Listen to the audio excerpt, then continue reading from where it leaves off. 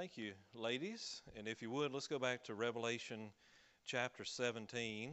Revelation chapter number 17. And if you could, Matt, could you bring up that main just on these wings over there next to the main speakers? I appreciate it. Revelation chapter number 17. We'll be looking again. Thank you. That's good. 17. And we'll be looking at Babylon, the fall of Babylon. Remember, we have religious Babylon. In chapter 17, we call it ecclesiastical, referring to the church, referring to the false religion that will be carried during the tribulation period. So there will still be religion. In fact, there will still be the offering of sacrifices. There will still be the temple and all those things during the tribulation period, believe it or not. But it is going to be a false religion that carries through. There will be a church. There will be a church and a religion during the tribulation period, be the one of the Antichrist, but it's all going to come crashing down. It'll fall about as quick as it was built. Babylon will fall. Ecclesiastical Babylon, religious Babylon will fall. And then in chapter number 18, we see political and economic Babylon will also fall. And then really in sequence, we're going to see a series of events that will happen and transpire very quickly as the Lord is getting ready to come back. I'll just give you a few of those events here. First of all, in Revelation 19, we'll see the second coming of Christ. This is what we refer to as the second advent of Christ, when he puts his foot on the ground the second time. The first time he done that was in Bethlehem in his incarnation. Okay, Emmanuel, God with us, in his first coming in Bethlehem. And then later he'll come back in Revelation chapter 19, riding a white horse. We'll be along with him, those that are saved. And this will be his second coming in the clouds there. Following that, he'll be coming to the battle of Armageddon. Will be found in Revelation chapter 19 in just really 3 verses. It's not going to be much of a battle, I'll tell you that. They'll be gathered to battle. The Antichrist will have them so deceived that they will go against God this one last time and for this great battle against God, and God will totally obliterate them there in that event, in the battle of Armageddon. Then we'll see the beast and the false prophet are judged. We talked about this morning how they'll be cast at that point alive, the Bible says, into the lake of fire. They'll be off the scene. And then we'll see that Satan will be cast into the bottomless pit for 1,000 years. And during that time, Christ will establish his 1,000-year millennial reign. You say, see, there are those that do not believe in the millennial reign of Christ. You say, where do you stand on that, preacher? Well, I'm glad you asked. I believe in a literal 1,000-year millennial reign, because the Bible says it will be a 1,000-year millennial reign. Amen. It'll be a literal 1,000 years when it'll be the kingdom age, when he established his kingdom for an entire millennium. And as I said this morning, that depending on how we have conducted ourselves and how we've been good stewards with this Christian life and the responsibilities, he said, you've been faithful in a few things, now I'll make you a ruler over many things. He didn't just say that to be saying it. He said it because if we're faithful down here and God's able to give us responsibilities right now and after we're saved and how we conduct ourselves, it will matter. It will matter. I run across people that say, it doesn't matter. As long as you're saved, you're going to heaven. You don't know the Bible, friend. You need to keep reading. Yes, you're saved, and if you're saved, you're going to go to heaven, but you will be judged according to your works. Therefore, knowing the terror of the Lord, we persuade men. We've all must give an account of ourselves. What we've done in this body, whether it be good or bad, whether it's wood, hay, or stubble, God's a consuming fire. Or will there be things that remain, the gold and precious stones of things we've done in the right motives since we've been saved? That will matter when we get over the kingdom age of how much responsibility that you will have or I will have during that 1,000-year millennial reign. Later, after Satan is loose a little time, we have the battle of Gog and Magog. Again, it won't be much of a battle. And we have Satan cast in the lake of fire, great white throne judgment. And then in Revelation, we end out chapters 21 and 22. We're going to be taking us into the kingdom age, a new heaven, a new earth. And I say amen to that. All right? Well, let's look at three things concerning Babylon, ecclesiastical Babylon. This morning we looked at the invitation. John was invited to come hither. And we've seen the comparison of the great whore that sat upon many waters, which is referring to that idolatry that the Bible talks about, a spiritual adultery. Of course, there's a literal physical adultery, but there's a spiritual adultery the Bible talks about, and that's what's being spoke of here.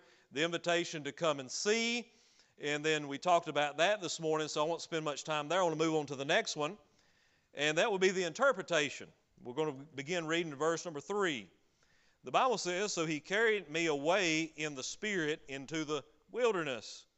And I," that's John, "saw a woman set upon a scarlet-colored beast, full of names of blasphemy, having 7 heads and 10 horns. And the woman was arrayed in purple and scarlet color, and decked with gold and precious stones and pearls, having a golden cup in her hand, full of abominations and filthiness of her fornication. And upon her forehead was a name written, Mystery," that's important, "Babylon the Great, the mother of harlots and abominations of the earth. And I saw a woman drunken with the blood of the saints," that's referring to the martyrs, and with the blood of the martyrs there again, "of Jesus. And when I saw her, I wondered with great admiration. And the angel said unto me, Wherefore didst thou marvel? I will tell thee of the mystery of the woman and of the beast that carrieth her, which hath the 7 heads and the 10 horns." Again, when you're reading through the book of the Revelation in your own personal study, remember, we take the Bible literally, unless it doesn't make a lot of sense to us, like right here, talking about a beast that has 7 heads and 10 horns. When you run across something like that, all right, first of all, we take it literally, like 1,000 years. What's 1,000 years? What did God mean by that? Well, he meant exactly what he said, a literal 1,000 years. What does he mean by this? We know if it makes sense, seek no other sense, lest it become nonsense. So if it makes sense, you take it at face value, the Word of God. 1,000 years means 1,000 years. But a dragon or a beast with 7 heads and 10 horns is something we'll have to look more into that be figurative. And so we need to get an interpretation and an explanation of that. So let's look at the interpretation. John says he was carried away by this angel, away in the Spirit into the wilderness. Where does this woman abide, this harlot, this great mother of harlots? Resides in the wilderness. Okay, remember this is referring to a false religious system. One of the things that bothers me today and we mentioned a little bit about this morning, is, folks, it's going to get even more defined as time goes on that we need to identify which side that we stand with. You say, well, I don't want to offend anybody. I don't want to give my position on anything and to offend anybody, but we need to know what we believe and then go beyond that, why we believe it. Know what you believe and why you believe it.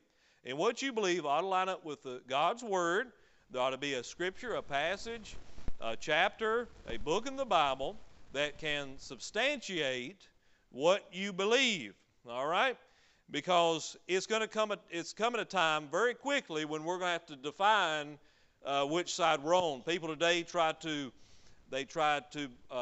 ride the fence, and you just can't. You're going to have to completely define yourself in what you believe, and that's the way it will be in the tribulation period. There's not going to be an in-between. It's either you take the mark of the beast and you're forever doomed to an eternity in hell, or you reject the number of the beast and the mark of his name and that type of thing, and you're beheaded for the faith.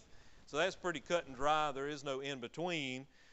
Today we hear about different religions and different people that are religious and religious systems. But before we are ever ushered into the book of the Revelation, we were warned time and time again, warned by Paul through Timothy's writings in 2 Timothy chapter 3, when he says evil doers and seducers and evil men shall wax worse and worse, deceiving and being deceived. So there's going to be a deception there, and there are going to be those who say, he said, silly women laden with sins are going to draw people away from the truth. So we see that as an apostasy. The apostasy must happen. The falling away from the truth. That's the reason it says in that little epistle of Jude that we are to earnestly contend for the faith as it was once delivered unto the saints. Earnestly contend, not defend, but earnestly contend for the faith that was once delivered unto the saints. And folks, we have some traditions. If we have traditions, there are man's traditions and then there are God's traditions. Man's traditions doesn't necessarily have to follow those, but if it's God's traditions, we follow those. The things that God has set up. So we were warned about that in the book of Jude. He warned us about those who would be the apostate and the apostasy. All right, those who know the truth, have seen the truth, they've been presented with the truth, and they deliberately walk away from the truth. That is apostate, okay? That is apostasy. Those leaving the faith, the true faith, and falling to false religions and false religious systems. We already see that now. Ushering in, before we ever got to the book of the Revelation, was there to be a falling away from the truth. The Bible calls that person an apostate. All right. In fact, the Bible goes a little further in the book of Jude. It says these are sensual, is one of the things it mentioned, and it says they have not the Spirit. They were never saved to begin with. They didn't have it, then lose it. No, they never had it to begin with. You say, well, they used to go to church, and they used to be religious, and they used to talk a good game. But the thing is, they never were saved. Jude, verse number 19, these be who separate themselves, sensual, having not the Spirit. They're not saved. Hey, these are people who, he warned that they have crept in unawares. They've crept in unawares. They've snuck in. They're sly, and they've snuck in, infiltrated the church, and that type of thing. So we got to be careful about that. That false religious system and the spirit of iniquity, as John said in his epistles, doth already work. So he was carried away in the spirit into the wilderness. He sees a woman sit upon a scarlet-colored beast. The next thing he seen, it was the names, full of names of blasphemy. Blasphemy is to speak evil of God. Having 7 heads, 10 horns, also arrayed in purple, scarlet color, decked with gold, precious stones, and pearls, and then golden cup in her hand, full of the abominations and filthiness of her fornication. That is the interpretation. Now, let's spend most of our time on the explanation. Now, the wonderful thing about the Word of God is if you read something and you say it just doesn't make much sense to me, a lot of times what you can do is just keep reading. And that's what's happened here, is we wonder, who is the woman? What's the mystery? What does Babylon stand for? What are the 7 mountains? What is it referred to as a harlot? What is the scarlet? What is the beast and the 10 horns and so forth? Well, as we read a little bit further, the Bible is the best commentary on the Bible, and it gives us the answer. If you look at Revelation 17, beginning at verse number 8, we see, if you have a Schofield Bible, in between verses 7 and 8, it says the last form of the Gentile world power. Look at verse 8. The beast that thou sawest was and is not, and shall ascend out of the bottomless pit and go into perdition, and they that dwell on the earth shall wonder, whose names were not written in the book of life from the foundation of the world, when they beheld the beast that was and is not, and yet is. Now listen, and here is the mind which hath wisdom. The 7 heads are 7 mountains. So we don't have to look any further. We know we don't take that literally, because the Bible says it represents something, on which the woman sitteth. So first of all, we see the explanation is the 7 heads here are 7 mountains. Now, one of the things I've got to mention is you go back to verse number 5, It said, upon her forehead was the name written, Mystery, Babylon the Great. Now let's stop with the word mystery. The word mystery in the Bible doesn't mean like we watch unsolved mysteries. It's not the same thing. A mystery in the Bible is a hidden truth that only the spiritually initiated can understand. So to grasp God's mysteries requires a spiritual intelligence and a discernment. Let me give you an example. You remember in the Lord Jesus Christ's earthly ministry, he often told parables. And he tells us later the reason he told parables, which were an earthly story given with a heavenly meaning. He's arguing the lesser to the greater. So he's using agriculture or seeds or farming to illustrate a point about a heavenly principle. That's a parable. And those things were a mystery. When he spoke those parables to those who did not have any spiritual discernment or spiritual intelligence, did not understand what he was talking about. They didn't catch it, didn't understand it. I remember as I grew up as maybe 12, 13 years old, me and my twin brother got a little interested in reading the Bible. We wasn't saved at the time. We thought we were, but we got our Bibles out and we started getting interested in prophecy. And I remember opening up the book of the Revelation. And I remember reading it. And I remember so distinctly that I did not really understand any of it. I could not decipher what it was. And I had no idea what I was reading. I just totally lost. And later on I found out why. The Bible says the natural man, the lost woman, the natural man receiveth not the things of God, for they are what? Spiritually, what's the next word? Discerned. Discerned. Now people say, well, I just can't understand the Bible. It's too complicated. Well, one of the things you need to make sure of is if you're saved. Because now that I'm saved, I don't understand everything I read and I don't have all the answers. But I'm telling you, I understand a whole lot more than I did when I was lost, because we have the Holy Spirit that lives and abides within every believer. And he guides us into all truth. All truth. It's the Spirit that guides us into all truth. When you look at the world stage today, when you look at the government of America today, you look at and wonder how people can be so vile and wicked and ungodly. Well, you got to remember something. According to Corinthians, I'm not sure it's 1st or 2nd, Paul tells us about these people from Satan are spiritually blinded.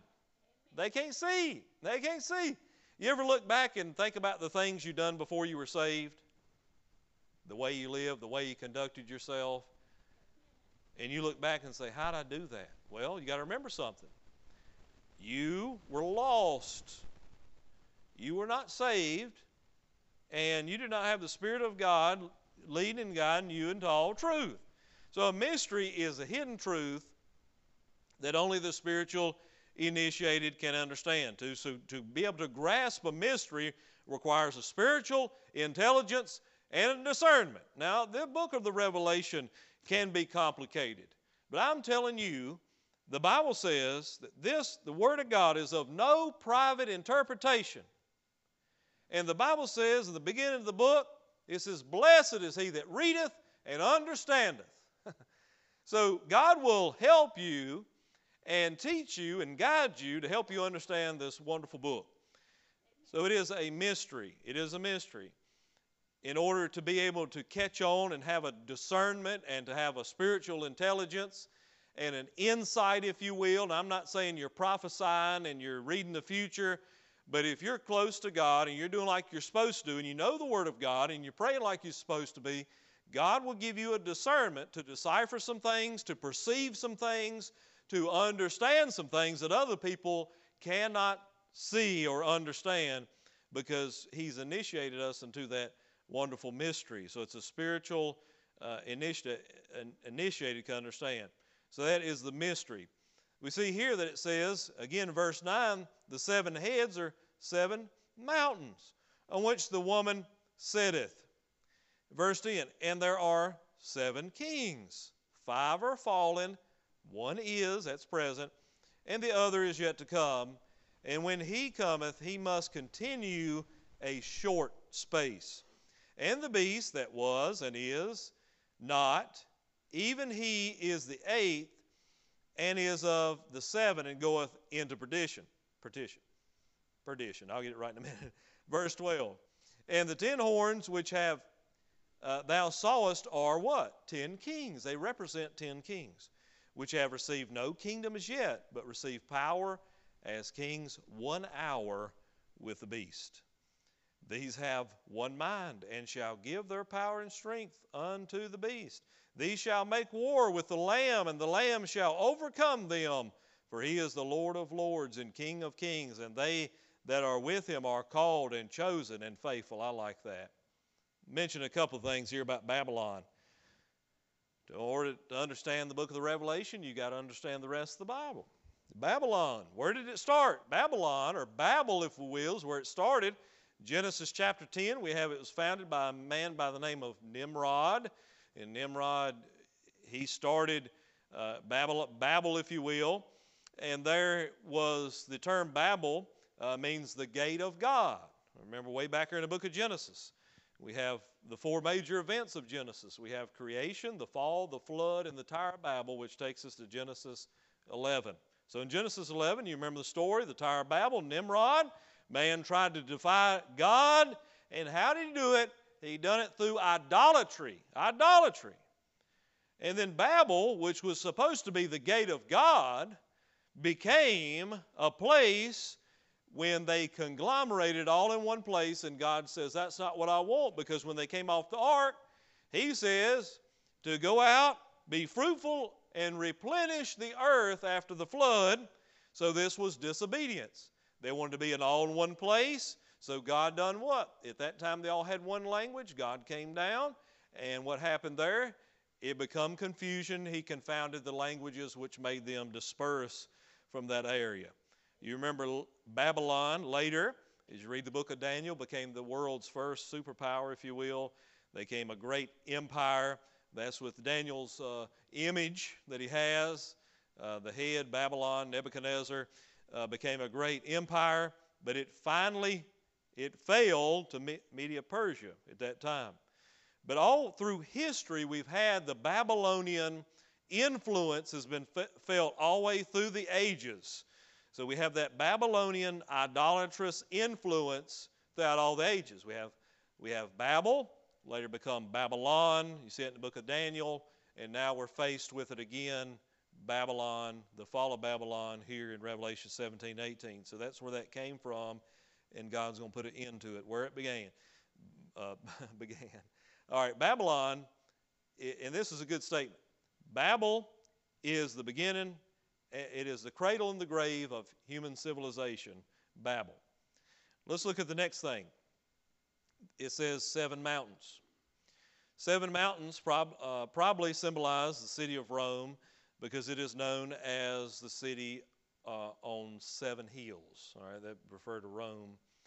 And the next one would be here referred to as a harlot. Now, you may think that is harsh language, but again, the biblical principle that we've seen, maybe for those of you that know the Old Testament book of Hosea, it was teaching the principle of, you had Hosea and Gomer, and the illustration there of the harlot and spiritual idolatry and spiritual adultery. All right, so God, at one time in Isaiah 1:21, called Jerusalem a harlot.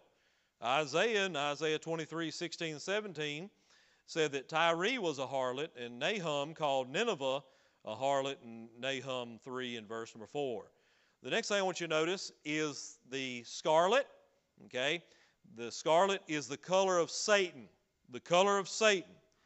If you look back at Revelation chapter 12 and verse number 3, the Bible will tell us about that. It says, and there appeared another wonder in heaven. Behold, a great red dragon having 7 heads, 10 horns, and 7 crowns upon his head. It's the color of Satan, scarlet. And then it's also a picture of sin, though your sins be as scarlet. You remember Isaiah chapter 1, verse number 18. Scarlet was popular in Rome. It was associated with what? Rank and riches. All right. So if you see people that wore scarlet, it speaks of ranks and riches. Next would be the beast, 7 heads, 10 horns. 7 heads symbolize 7 mountains, Revelation 17:9. And also 7 kings or kingdoms, Revelation 17:10, the 7 hills of Rome. Next, the 10 horns are going to represent 10 kings. And these kings enable the beast, listen, to rise to power and are even willing to yield their authority to him. They're even willing to allow their authority to go to him. So the rest of the chapter deals with religious Babylon. So folks, remember, we're living in the last of the last days, when we do not really realize what we will have to do, and as things begin to progress, the Bible says, worse and worse, we got to make a stand on what we believe and know what we believe and why we believe it. We got to earnestly contend for the faith that was once delivered unto the saints. And folks, there are some traditions that are traditional churches, as we are, that hold true, and over the years I've watched them deteriorate and erode away, and I wonder, once we flip a generation, if we're going to lose a lot of the traditions that we hold true. Because our whole traditional church is based upon this principle, and don't ever forget it. It's based upon the principle of participation. It is based upon the principle of participation. When will traditional churches dry up and potentially die? They will do so when the people are no longer wanting to participate. So you say, preacher, what do we need to do? To hold the traditions, to earnestly contend for the faith. We got to continue to work. We got to continue to hold the traditions. We got to continue to fight for the good fight of faith, and not back up and let the foundation of what we've believed, what people that have come behind us, that have bled and suffered and died a martyr's death, so that we tonight may worship and study the book of Revelation without fear of the government control, and we have the freedom of speech, and we ought not to never forget it. Because I cannot promise you will always have it. But for right now, we have it. And we need to earnestly contend for the faith that was once delivered unto the saints. Let us hold those traditions true and stand for the Word of God and stand for His truth and clearly defined. We don't have to be ugly about it. But here I stand. Jesus, the solid rock, I stand. All other ground is sinking sand. And I'm going to believe this book. And I'm going to live by this book. And I'm going to preach this book. Okay? And I'm going to stand by its principles that it teaches. And if it doesn't teach it and it's silent, I'm going to be silent. But if it speaks, I'm going to speak.